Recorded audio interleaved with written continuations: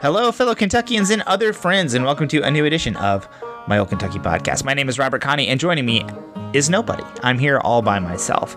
Jazmin's out this week. I'm not quite sure where she is, but she's somewhere important, I'm sure. I just spoke with Robert Sainte, who is the Democratic candidate in the 28th Senate District. There's a special election in that area going on in May. It'll happen on primary day. That district is part of Fayette County. It goes into Clark County, Montgomery County, Bath County, Menifee County. I believe that's all of them. There might be another one that's snuck in there, but it is Ralph Alvarado's old district. Of course, Senator Alvarado, former Senator Alvarado, was reelected in November of 2022, and then promptly resigned, meaning that the folks there in the 28th District had no representation all of this session, and are just now getting a special election in place. It would be called by Robert Stivers because the resignation technically happened during the session. So we talked a little bit about that with Mr. Sainte. We also talked to him about why he's running, the issues that animate him, his campaign, how that's going, and it was a candidate interview. If you listen to the show, you know what that is like. So we were really happy to have him on the show. Really good to hear from him. Really glad to hear that he's stepping up and doing this job, running in this race. And yeah, if you live in that area, definitely check him out. Definitely see what you can do to help. He seems like a really great candidate, really great guy. So best of luck to him and the rest of his campaign.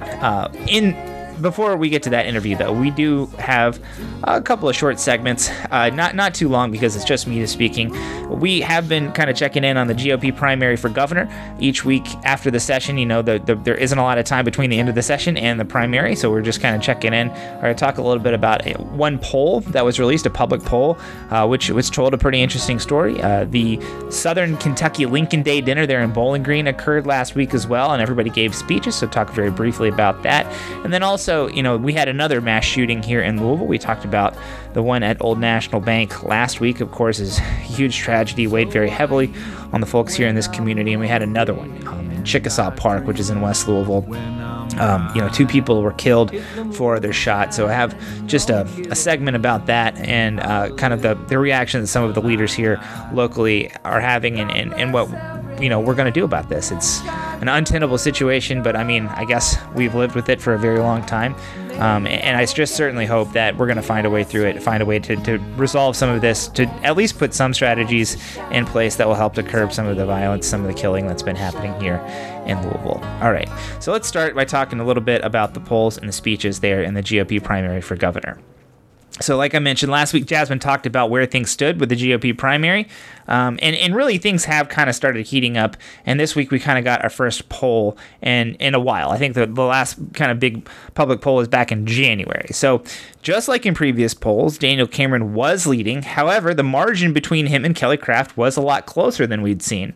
In the Emerson College poll that was released last week, Cameron had 30% and Kelly Craft had 24%. That's only a 6% gap. Ryan Quarles was in third place with 15%, 9% behind Kelly Craft. And then Eric Dieters was actually in fourth with 6%, and Alan Keck did not even break 1%. 0.6% is what he had. I think the most interesting thing to me was that in that poll, 20% of voters remain undecided, even just a month out from the primary. It certainly does feel as though Kelly Craft is closing in on Daniel Cameron. Since it's different pollsters, it doesn't really make sense to compare directly, but that Mason-Dixon poll back in January did show Daniel Cameron leaning 39 to 13%. That's a much more significant lead, more than 20 points. In that poll, 28% were undecided. Again, it's not exactly apples to apples, but it does seem like that the race has tightened since January. That is what this poll seems to be pointing to. Kelly Craft has, of course, been on the airwaves. A PAC that's supporting her has been on the airwaves, comparing Daniel Cameron to a teddy bear. She's kind of attacked him directly, trying to take him down directly. And, again, I would not compare these polls directly, but I would not be surprised if it was in fact the case that some of the just kind of default support for Daniel Cameron as somebody with high name recognition, who is a constitutional officer already, hasn't shifted to Kelly Craft as she has compared him to a teddy bear.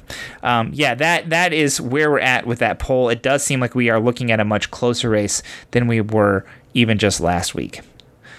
Okay, so the candidates themselves were, in fact, on a stage last week all together. Even if they were there separately, they spoke separately. It wasn't a debate. It was a series of speeches, and that was in Bowling Green for the Southern Kentucky Lincoln Day dinner. So Mike Harmon and Alan Keck were there. I mean, everybody was basically there. I don't think Eric Dieters was there, but just about everybody else was there. Mike Harmon and Alan Keck, who are kind of, the guys who are there for a good time. I don't think either one has a good chance to win, but they both represent different and important constituencies to the Republican Party. And they kind of, they had some lighter banter. They were deferential to their better funded opponents. Alan Keck said he was among a field of giants, and Auditor Harmon was sure to say that any of the Republican candidates would be better than Andy Beshear. So, they weren't really attacking anybody, not really going after anybody, kind of we were just glad to be invited. And that seemed to be the vibe that they were giving off for sure. Ryan Quarles spent his time attacking Governor Beshear, hammering on Beshear's attempts to keep people safe during the pandemic. I guess he's not a fan of that. He said that he would have kept things open for longer. So he's really focused in on Andy Beshear's pandemic era policies that are kind of in the rearview mirror, I think, for most people. You either liked him or you didn't, but we're not really in that world anymore. So that's that. Kelly Craft stayed pretty much on script. She said she was going to dismantle the Department of Education, something that she's been saying just about at every public appearance for, quite a long time, several months at this point, kind of since she retooled her campaign. And, she also talked about the southern border, with Mexico. I still don't really understand why that is an issue in the Kentucky gubernatorial campaign. Maybe there was some polling that said border issues are important in the that she's seen. I don't know, but she has talked about it pretty consistently. Even though it doesn't make sense to me. I'm not a Republican primary voter, so I guess it wouldn't. I've mocked it, so have a lot of people, but who knows? She has stuck with that line of attack, though. She has stuck with that line in her speeches, and that's what she talked about in Bowling Green last week. Daniel Cameron, I believe, was the last person to speak. He spoke about his record as Attorney General, suing the governor, which, that is exactly what Andy Beshear did when he was running back in 2019, talking about his record as Attorney General, suing Governor Bevin. And, Daniel Cameron talked about suing over pandemic restrictions and abortion restrictions. Those are kind of the main issues he honed in on. He didn't go after Kelly Craft. He didn't go after anybody. He just mostly talked about his record. And I still think that while this was a big event, a lot of people spoke who were running for office. Not a lot of fireworks, not a lot of dynamic stuff happening, just kind of people sticking to the script. And given that poll, it seems like Kelly Craft is coming up, and we will see if there's enough time left in the race for her to actually catch Daniel Cameron, who seems content to try to run out the clock. So that's kind of the situation we find ourselves in. We will be paying attention. Things may shift. Daniel Cameron may wake up from his stupor and realize he's being attacked, called a teddy bear and everything, got given an ACLU button by Kelly Craft and started saying stuff about her, and maybe not. We'll be tracking to see how that all happens. So, I wouldn't be surprised if things got a lot more messy towards the end, and we will be here to pay attention to all of it. Okay, I'm going to transition now to talking about guns in Louisville. Like I mentioned at the top of the show, while we already had talked about a horrific mass shooting in Louisville last week at the Old National Bank that killed 5 people, this week there's been another in Chickasaw Park. 2 people were killed and 4 others were shot on the 15th of April this weekend. Chickasaw Park, if you are not familiar with Louisville, is in the Chickasaw neighborhood in Louisville's West End. That's like south of Shawnee, north of Valley Station. The park is along the Ohio River. It's a really beautiful park, really nice place to relax, to have a nice evening, and that was really horribly interrupted. I think there were several hundred people in the park was what the report said when the shooting occurred. That's really scary. Mayor Green. Oh yeah, one other thing is no arrests have been made in the shooting. That's something else that we can kind of get into.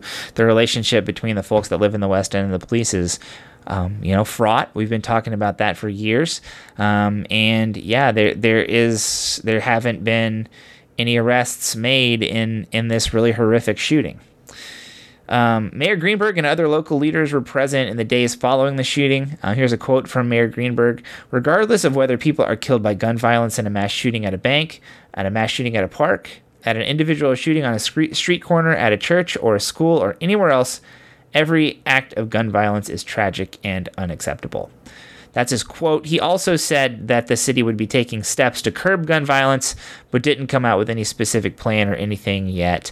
It does seem like that this item is going to be higher up on his priority list than maybe he presumed. Gun violence is something that has touched his campaign since the beginning, having been a victim of a shooting, somebody shooting at him during his campaign, and just continuing into his first year as mayor. The shootings have opened up, I think, other debates, I think it's fair to say, about how to curb gun violence that go beyond just gun control. The Courier-Journal had a really nice article that quoted several Metro Council members. They talked about ideas like more witness protection, more work with informants, and requiring gun owners to be licensed. Those were kind of different ideas beyond just like restricting the sale of guns, restricting access to guns. Maybe the licensing is gun control. I that seems a little silly to me. We have to have a license to drive, and we don't call it car control. But that may be an impingement on people's ability to own and maintain guns, and people are mad about it. That certainly seems to be the case. But yeah, I think just expanding the debate to any kind of strategies that might have some sort of crossover appeal is really important. I still just don't think Republicans are interested in helping Louisville in any kind of way, any kind of meaningful way, even though we're facing really crisis levels of gun violence in the city. And it is kind of, I feel like, up to the Metro government to try to solve these problems with the tools that the state government will allow us to have, which do not rise to the level of being able to restrict access to guns, unfortunately. So I do appreciate that Courier-Journal article that talked about different ideas beyond it. A lot of the stuff, the witness protection stuff and the working with informants, those are strategies that have been implemented in the past effectively. For whatever reason, they're expensive. I know they're expensive and they do kind of fall prey to budget cuts a lot, but, I think it's probably worth it to keep some of this violence down, especially in the with the lack of the ability of the police office to kind of close a lot of the murders that have occurred. There have been some calls for Governor Beshear to call the legislature back into session to address gun violence. In my opinion, the legislature has only shown interest in loosening gun laws over the past several years. I don't know. If you ask me, the less time the legislature can spend on this issue, the better. They have shown no interest whatsoever in helping Louisville. They have shown no interest whatsoever in doing anything meaningful about rampant gun violence and rampant gun, just the number of guns on the street in the state. That's just not on their list of things to do. I think that they don't mind to see Louisville suffer. That certainly seems to be the way that it has felt over the past several years with the relationship between Louisville and Frankfort. So, I don't think that the state legislature is going to feel any shame voting down any kind of gun control bill. It wouldn't even probably make it to committee. They would just kind of sit there and stare at each other while in session until they adjourned. So, I don't think they would feel any shame. I don't feel like they would pay a price with their constituents. I don't know. I just don't see this being an effective strategy whatsoever. Using the legislature is just doesn't seem like a good idea to me. It's been a really difficult year here in Louisville. There's been more than 50 homicides already. That's a lot. We have set many records in recent years for the number of murders, and it seems like we may be headed that way again in 2023. The whole city's attention, though, does seem to be turned towards doing something about this violence. But of course, the city is pretty hamstrung with what they're able to do, given the state's proclivity to just protect gun rights above just about anything else. So, like I mentioned, there are some strategies that are being discussed. I certainly hope they get the attention they deserve. I certainly hope they get the money that they need to become effective, because we are just seeing an unacceptable amount of gun violence, and we have for several years. And I certainly hope that we're able to do something about that in the near future. We will see how our leaders respond. I do feel like a lot of people are watching this issue though. So I certainly hope that something good can happen soon. Okay, those are the two segments that I really had to talk about this today during this show. So let's go ahead and get to my interview with Robert Sainte. Robert Sainte is the Democratic candidate for the special election in the 28th Senate District. This district had no representation in the 2023 legislative session as Ralph Alvarado resigned to take a job in Tennessee almost immediately after being reelected, and Senate President Robert Stivers did not call for a special election during the session. Mr. Sainte is from Clark County and is an engineer who would like to focus on healthcare, the economy, and public education if elected. So, Robert Sainte, welcome to My Old Kentucky Podcast. Thank you. Glad to be here. Yeah, we're very happy to have you. So special elections are a unique experience. I mean, probably everywhere, but in Kentucky especially. So tell us a little bit about the story. How do you find yourself on the ballot here in an election in May?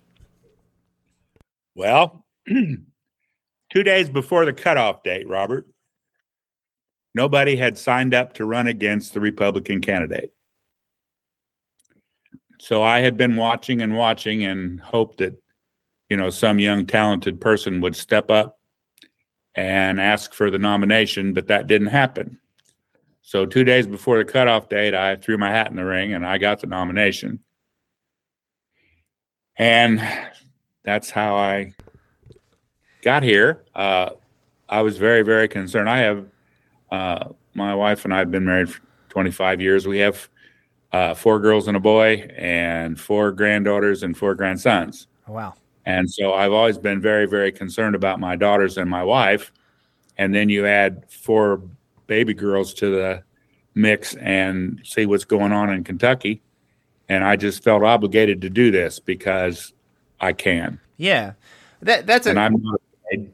Yeah. Well, that's such an interesting story. I'm here in Louisville, of course, and people trip over themselves to run as Democrats in the city, and that's not really the case in the rest of Kentucky, especially in a place like the 28th Senate District. It sounds like since nobody threw their hat in the ring. So what does that tell you kind of about where you're at? You're running, you're a candidate. Why did you want to do this? I mean, you said you waited till the end. You felt like you had to for your wife, your daughters, your granddaughters, and everything. But what do you think that says?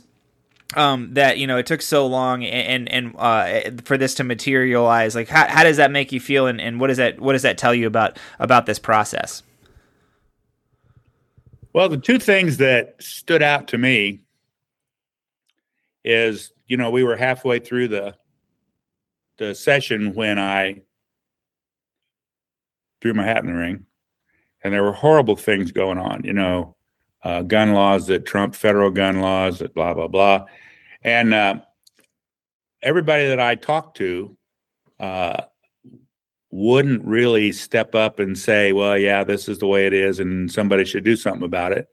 And people here in Clark County, at least, that are longtime Democrats and have offices, they wouldn't talk to me, and they wouldn't let me take a picture with them because they didn't want that evidence out there because, the fiscal court approves their budgets.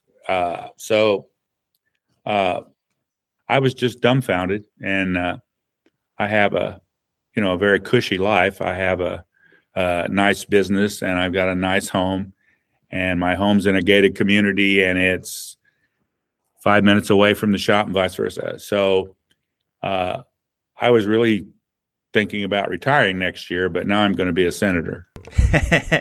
Absolutely. And I like to hear that story because it does kind of reiterate to me the fact that there are a lot of people that believe, they believe in the democratic values that the Democratic Party likes to espouse. But for whatever reason, there's a lot of fear that goes around in here. And it's always good to have somebody step up. That's good to have. But it is also good to know that there's people that are feeling that way, even if they don't necessarily feel as comfortable about saying it outside of the ballot box, maybe.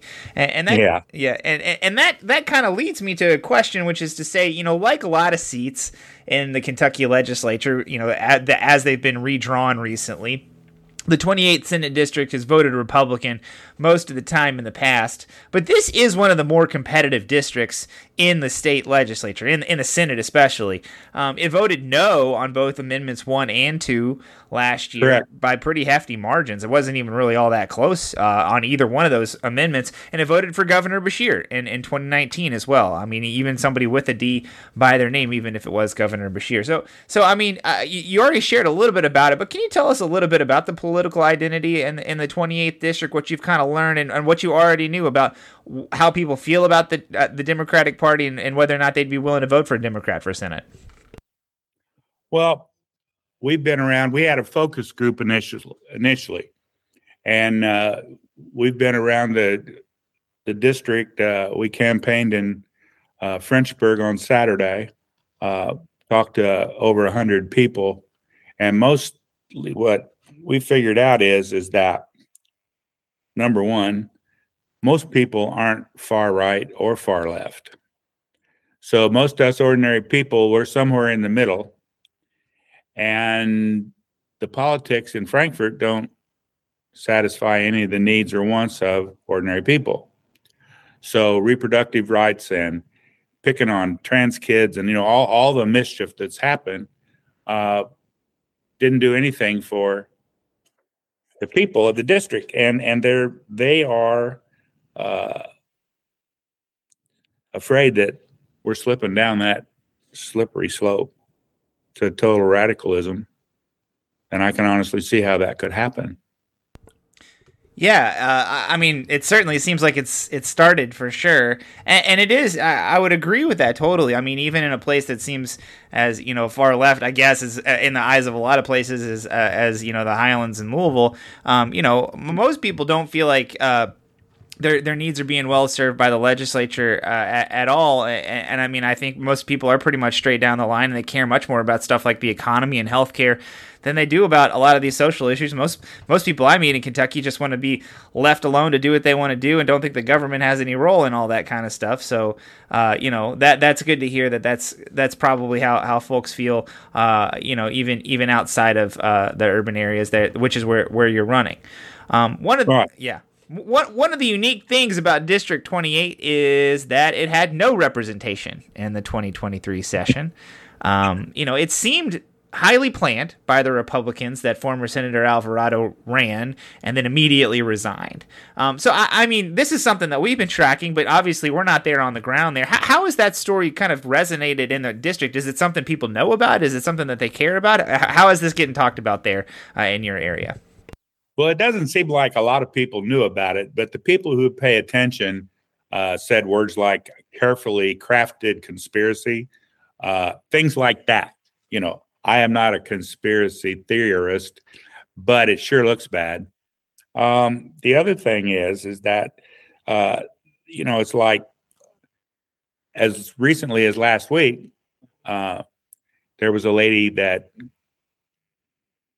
sent me an email and said that day that she had learned that there was a Democratic candidate. So if you don't watch the news and if you don't pay attention to the local Democratic Party, stuff doesn't get out. So we did something about that. And then, they're just not cohesive connections between the counties. So, it very slowly passes from Fayette to Clark and then from Clark to Montgomery. And now they're trying to get a Democratic committee going in Bath County and Owensville, and likewise in Frenchburg. But the sheer amount of inadequate and totally wrong information that's pushed to people.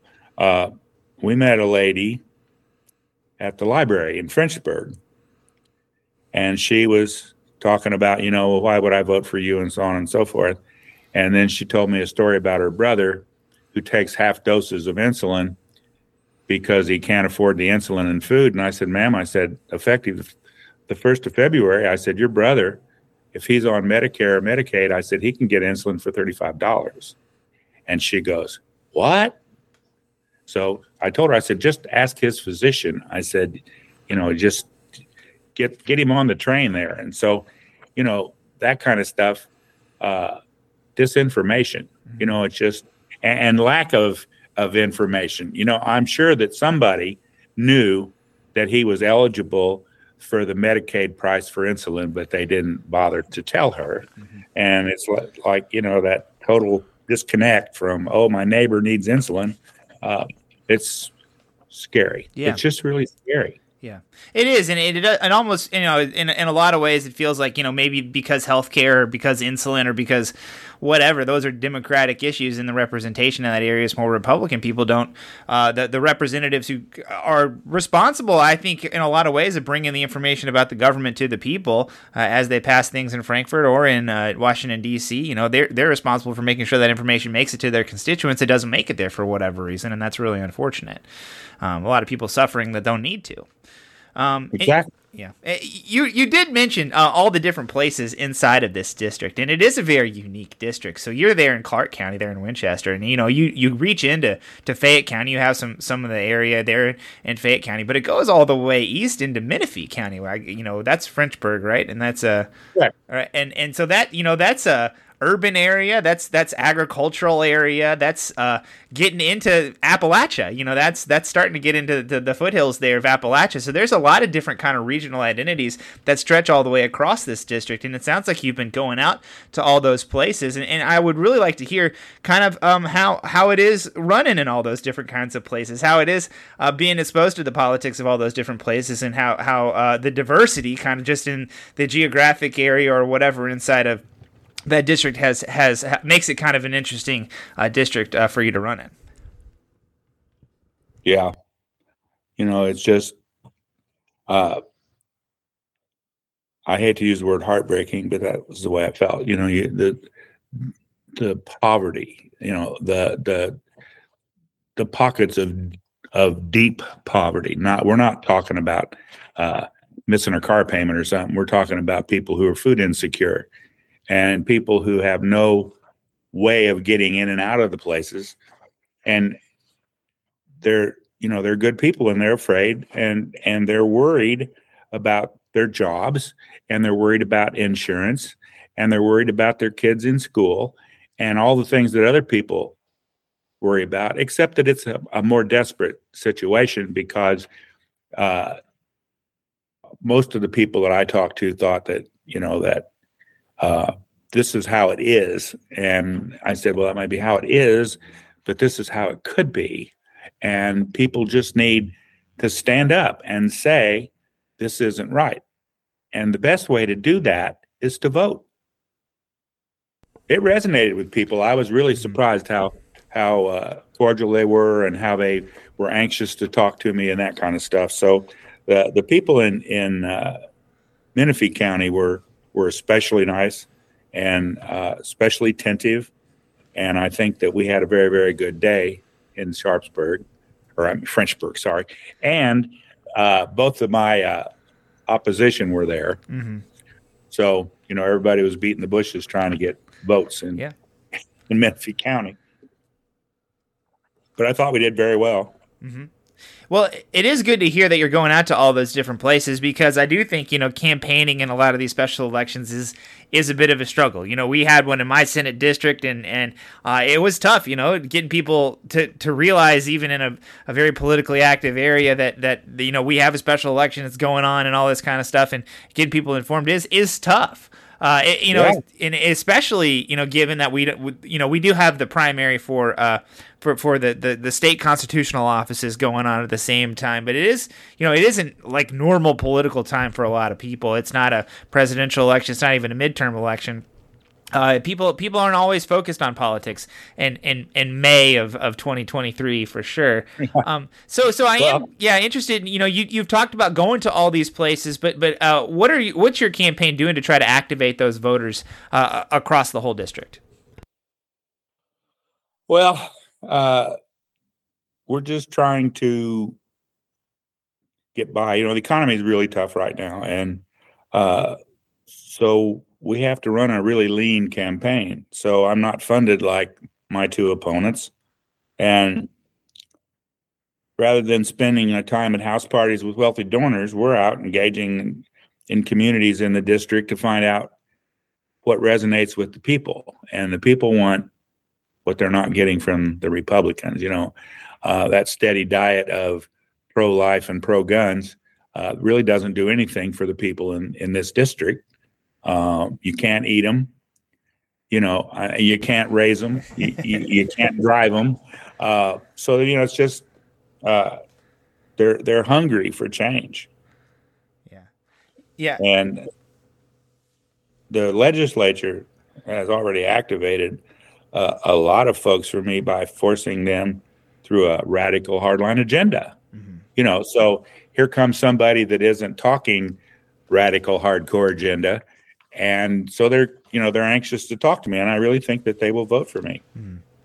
Yeah, that is kind of one of the things that I've noticed in most special elections. The hard, you're getting your voters to the polls is really what it takes, because there's usually pretty low turnout, and and there's enough Democrats or Republicans in these areas where if you get them to turn out, you can make a big dent, you can make a big surprise.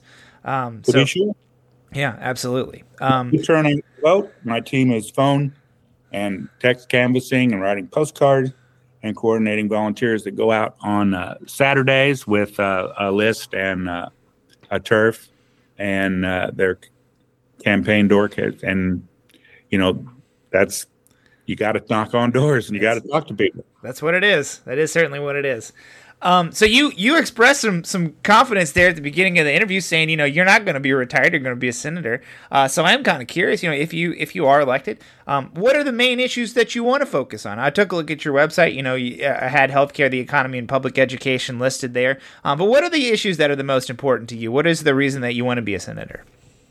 Well, I think that my list has shifted because every place we go, the main topic of interest, especially among the women that are between the ages of 20 and 45, is reproductive rights. And, restoring and protecting them after they're restored has now creeped to the top of my list. It's just, it's a total overreach by the government. And a government that can pass a law that trumps federal laws where guns are associated, certainly they can pass a law that trumps federal law about abortion rights. And, they're going to need a lot of pushback to make that happen. And that's what we're going to do. We're organizing people to push back. Charter schools, the threat of charter schools makes me nauseous. Being able to bleed the public education system for people of privilege who want their kids in a charter school is just ridiculous. And I was a public school guy, and public schools are needed because most people aren't in a position where they can afford to send their children to a private school or a charter school. So absolutely no charter schools on my watch. And this harmful legislation that was forced through the last session, trans kids, really, deciding that the Senate has the right to determine how parents who have a child that's in gender crisis handles that. That's another huge overreach. And the only solution to that is to elect some more Democratic senators. Mm-hmm. Yeah, I'm glad to hear you say all that. It's always good to have people running on the Democratic ticket who believe in the Democratic Party message. So it is good to hear you say all of those things. I do think that those are really core pieces to why I care about politics, and I'm certainly glad to hear you say that as you're running in this race. Yeah, and we definitely need more voices to add to the ones that we have there now, because they're a mighty but small caucus, and getting a little bit bigger would make a big difference.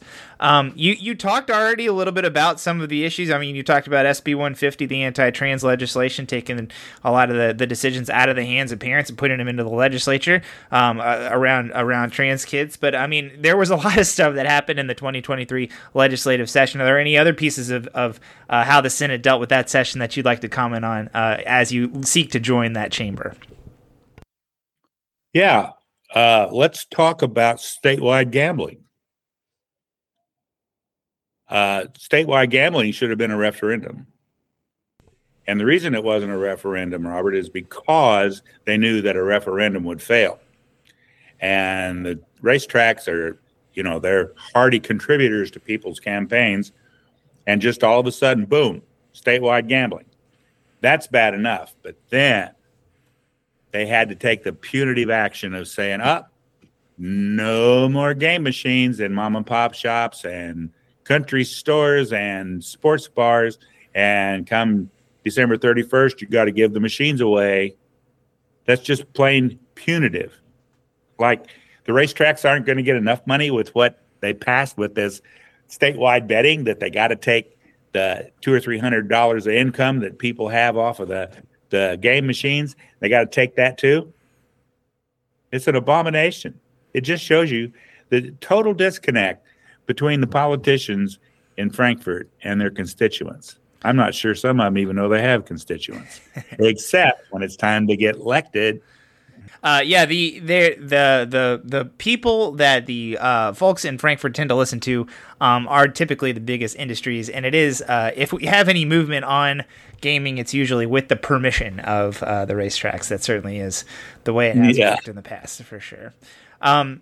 Okay, so you already mentioned that you are doing some work out in the field. You're doing door knocking, you're doing texting, you're doing postcards. If people live in the district, or even if they don't and they want to help, they want to see what they can do to get another Democratic senator elected in our state Senate, how can they join your campaign? How can they learn more about you?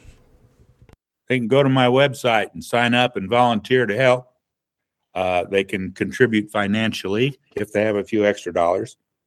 And they go to saintforkentucky.com and they can see all about me. And, if they want to let us put a yard sign in their yard and all the things that help with our visibility, the friends of the Republican candidate put a huge billboard up downtown for him. He doesn't have to do anything. They raise all of his money. He just needs to walk around and look proud. So, well, that does make for a good senator. I think the best thing for a senator is getting out to know their people. So it seems like you're already in the throes of that right now, in the midst of the campaign. So yes, sir. Yeah. All right. Well, Robert Sainte, thank you very much for joining us. We really do appreciate it. Well, thank you for having me. Okay, you can find us on the internet at My Old KY Pod on Facebook and Twitter. We have a newsletter that we update occasionally. It's at tinylletter.com/myoldkentuckynewsletter. Please support us on Patreon, patreon.com/myoldkentuckypodcast. You can support us for as little as $1 a month. That really helps us out. So please, if you've been thinking about it, just go and do it. It would mean a lot to me and Jazmin. So please do. And yeah, I'm not super great at the outro, so I hope I didn't forget anything important. That has been this week's show. We will see you all next week. Spend all my money on whiskey